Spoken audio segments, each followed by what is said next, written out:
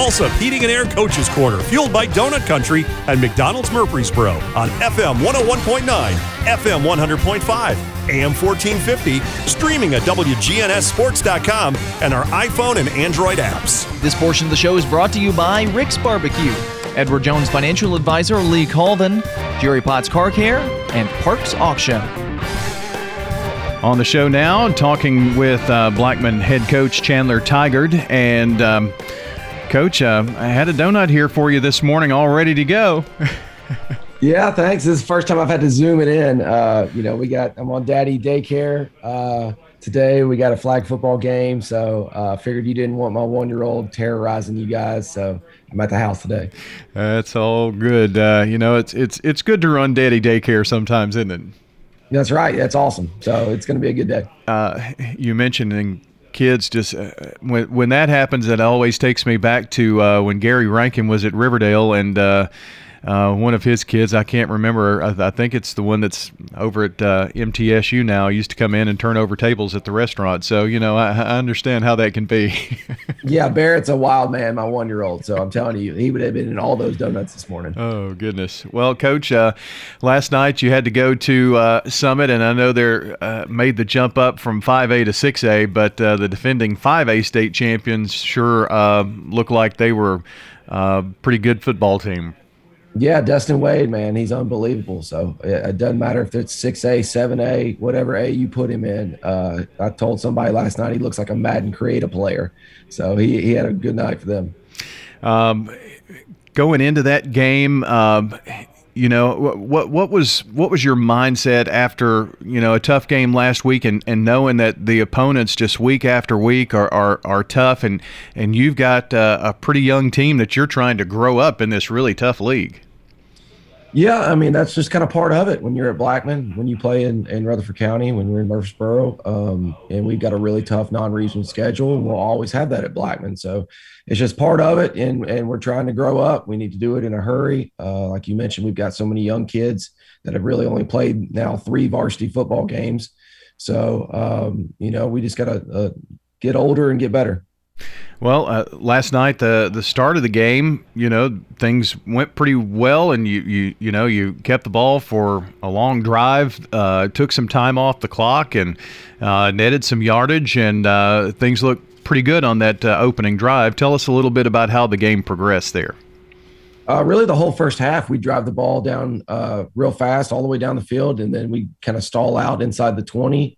We'd either run the wrong route, get a penalty, drop the ball, do something like that. And that was kind of the message of the night. It's very similar to my first year at North Jackson. We get receivers wide open and we can't hit them with the quarterback, or, quarterback makes an excellent throw and a receiver drops it. We're just kind of not on the same page right now. We did run the ball really well. I'm very proud of our offensive line. So we ran for over 100 yards. Jalen Pleasant ran for over 100. So I was excited about that, considering Coach Shambaugh, was out with COVID all this week. So we had no O-line coach. Our right tackle was out, and then to go out and run the ball, I'm proud of those guys.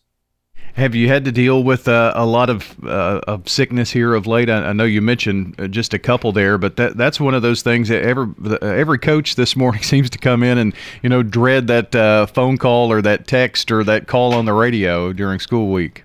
Well, we're going to play. We've had a little bit, but that's no excuse whatsoever. We just want to play and get as many games in as we can, and it's next man up. And we had some linemen step up last night and got in a little more. Jalen Brown came over from defensive line to play some right tackle because, they had another Wade twin that's playing outside linebacker that's 6'5", 220. So we had to put somebody over there because of him. And I was very proud of the way we played, running the ball wise last night. We've got Chandler Tigard joining us this morning as we talk about the Blackman Blaze. Went to Summit last night, and you mentioned Jalen, and I saw he had a couple of touchdowns. And in terms of yardage, you said he had over 100 yards last night? Yeah, so he ran 21 times for 117 yards, 2 touchdowns. He also caught 2 balls for 40 yards. So he had a great night last night. And talk to me about, let's see, you had 184 yards according to the newspaper passing last night. Tell me a little bit more about the passing game. Well, we had an okay night. Justin Brown, went off again, so he had 6 catches for 100 yards. He averaged 16. Ben Marshall had another 50 yards and a touchdown. And then JP coming out of the backfield, Pleasant, he caught some balls. So we did okay, but we got to hit wide open receivers. And Summit did a good job. They were playing with like 5 deep across. So they were not going to give up deep balls. So, they wanted us to run the ball. And honestly, we did a really good job with that. We just got to score touchdowns when you get in the red zone. We had another big turnover. We muffed a punt. So we gave them a touchdown right there. We muffed the punt on the 10-yard line, and they recovered and scored. And then they scored again with 13 seconds left before the half. We double-teamed their best player, who we know they're throwing it to, and they still catch the ball for a 70-yard touchdown. So the message to the kids last night was just, the coaches can't play for you guys. Like, we're going to put you in the best situations we can, but ultimately somebody's got to grow up and start making some plays. And but we didn't give up. We fought to the end. I saw some good leadership out of some of our juniors last night, trying to pick everybody up. I saw, Kyle Millwood, our center, who's not really a vocal kid, try to do that last night. So we're getting on the right track. It's just, the Baby Blades are young. We've got so many exciting things still happening over there. I've got to mention our freshman program because they're doing so well. They're undefeated, and they've outscored everybody 148-22. So our JV team has been doing a great job. So we're just growing up week by week, and the schedule's not easy to do so, but hopefully we'll kind of get there as we get into the meat of region play. Yeah, certainly your schedule not conducive in terms of growing up easy, and with Riverdale, then Summit, and we're going to talk about region play again for you next week in an important game with Stewart's Creek. But as the game goes on and things aren't going your way, and the other team is up, as a coach, does it make you feel good to see those kids, those juniors, that quiet center kind of vocally do their part? I mean, that's a part of the maturation process, don't you think? Yeah, and honestly, it's just part of playing in a big atmosphere. I mean, when you play at Summit now, they've got the best announcer I've ever heard. They got a DJ, they got a great student section, and you can't simulate that in practice. I mean, we're doing things in a game that we've never done just because they've got all this energy and crowd noise, and our kids just want to do too much as opposed to just doing their job.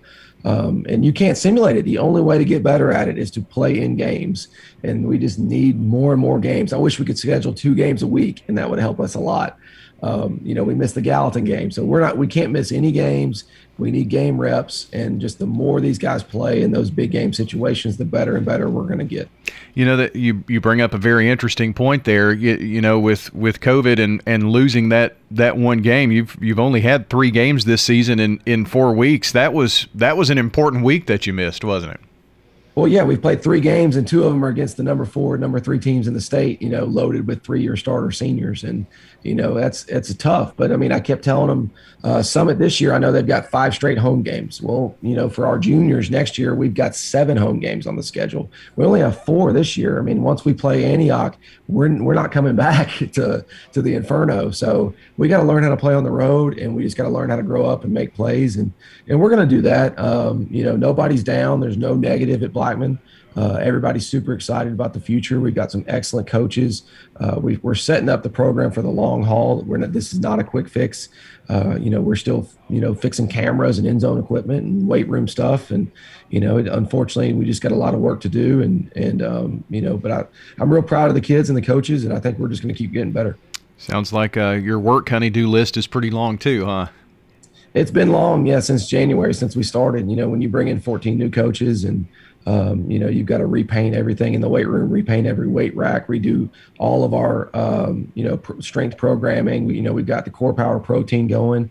But you can tell when we're playing these older teams, they've got 3 solid years of weight training, and, we don't have that. So we've got to try to make that up as fast as we can, but you can't do that in between January and now. So this is going to take a multiple year deal, but our kids play hard, and the more we do it, the better we're going to get. And once we start connecting on all these passes, and once our defense, has played in all these big games, I think they'll settle down. And, we've got good plans every week. So the more we do it, the better we'll get.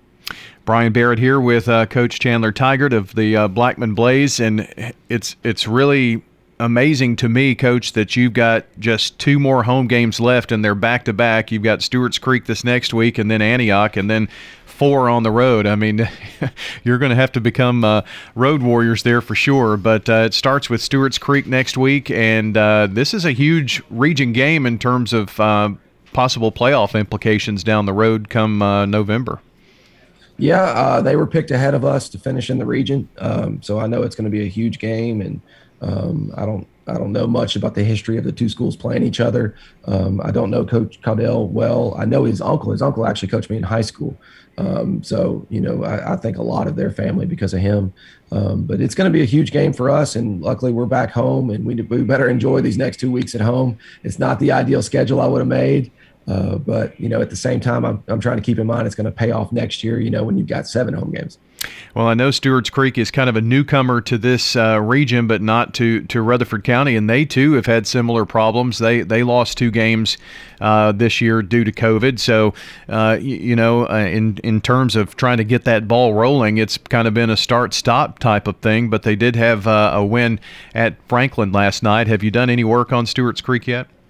I've done a little bit. I know they've got the best kicker in the country on the team. And then their defensive coordinator, John, he came down from Clarksville Academy, so he's actually a good friend of mine. So they're well coached. They know exactly what they're doing. They're going to be disciplined. They're going to be tough. They're going to play hard. The little bit I looked at them, they've got a really good-looking back end, a great-looking safety. So, it's going to be a challenge. And, any of our games are going to be challenging. It's when you got a young team, you gotta fight every week and see what happens, and we just gotta execute better. And we cannot give the other team points. We've been giving away points the last 2 weeks, and you're not going to win any games doing that. So if we can cut down on mistakes, then we feel great about our team. But we just got to get better at that. And a lot of it is this week, Monday through Thursday, getting better yourself as Blackman Blaze, right? Yeah, we come in on Sundays. We spend a lot of time. We practice more than a lot of teams. We go in the morning, go at 7 a.m. So we do a lot in the morning. Then we go after school. We put a huge emphasis on our JV and freshman teams. We call them the futures teams. So that kind of cuts out some of the afternoon practice is why we go in the morning. But, it's going to be a big week of practice. And it's just I'm telling the kids it's the meat, it's the heart of our region schedule. And, it's going to be a huge challenge for us just because of, playoff seeding and all that stuff. Well, Coach, good luck this next week. We will be at your place to broadcast your game with Stewart's Creek and the Red Hawks in region play, and looking forward to it and our conversation again next Saturday morning. Sounds great. Thank you guys for having me. Absolutely. Chandler Tigert joining us, the head coach of the Blackman Blaze, here on the Prentice Allsup Heating and Air Coach's Corner. When we come back, it's Laverne, Oakland, Stewart's Creek, Rockvale here in the next hour or so, and John Dinkins is going to take you through that leg of the Prentice Allsup Heating and Air Coach's Corner, fueled by Donut Country and McDonald's.